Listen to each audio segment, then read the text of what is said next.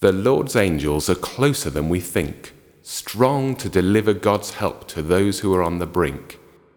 May our spirits be still and pure enough to catch glimpses of them in action and to follow any commands they direct our way.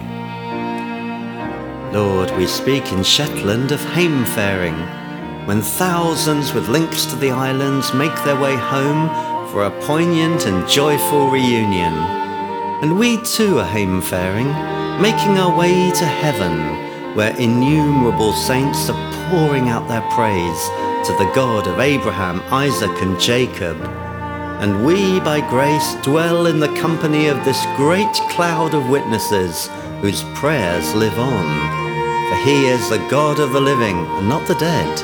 And we, by grace, share communion with this heavenly throng. Teach us what it means to enter this sacred sanctuary, as your Spirit shows us more of what it means to live with a nearness of the host of heaven. One thing I ask of the Lord, this is what I seek, that I may dwell in the house of the Lord all the days of my life, to gaze upon the beauty of the Lord, and to seek him in his temple.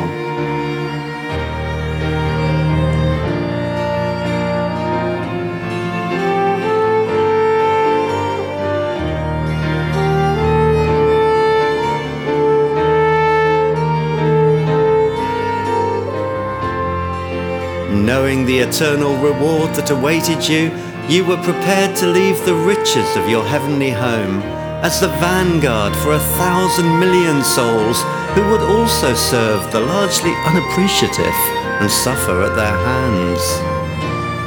Even so, may we, your followers, check from time to time whether what we are doing really is of eternal worth, loving Jesus and serving those for whom he died.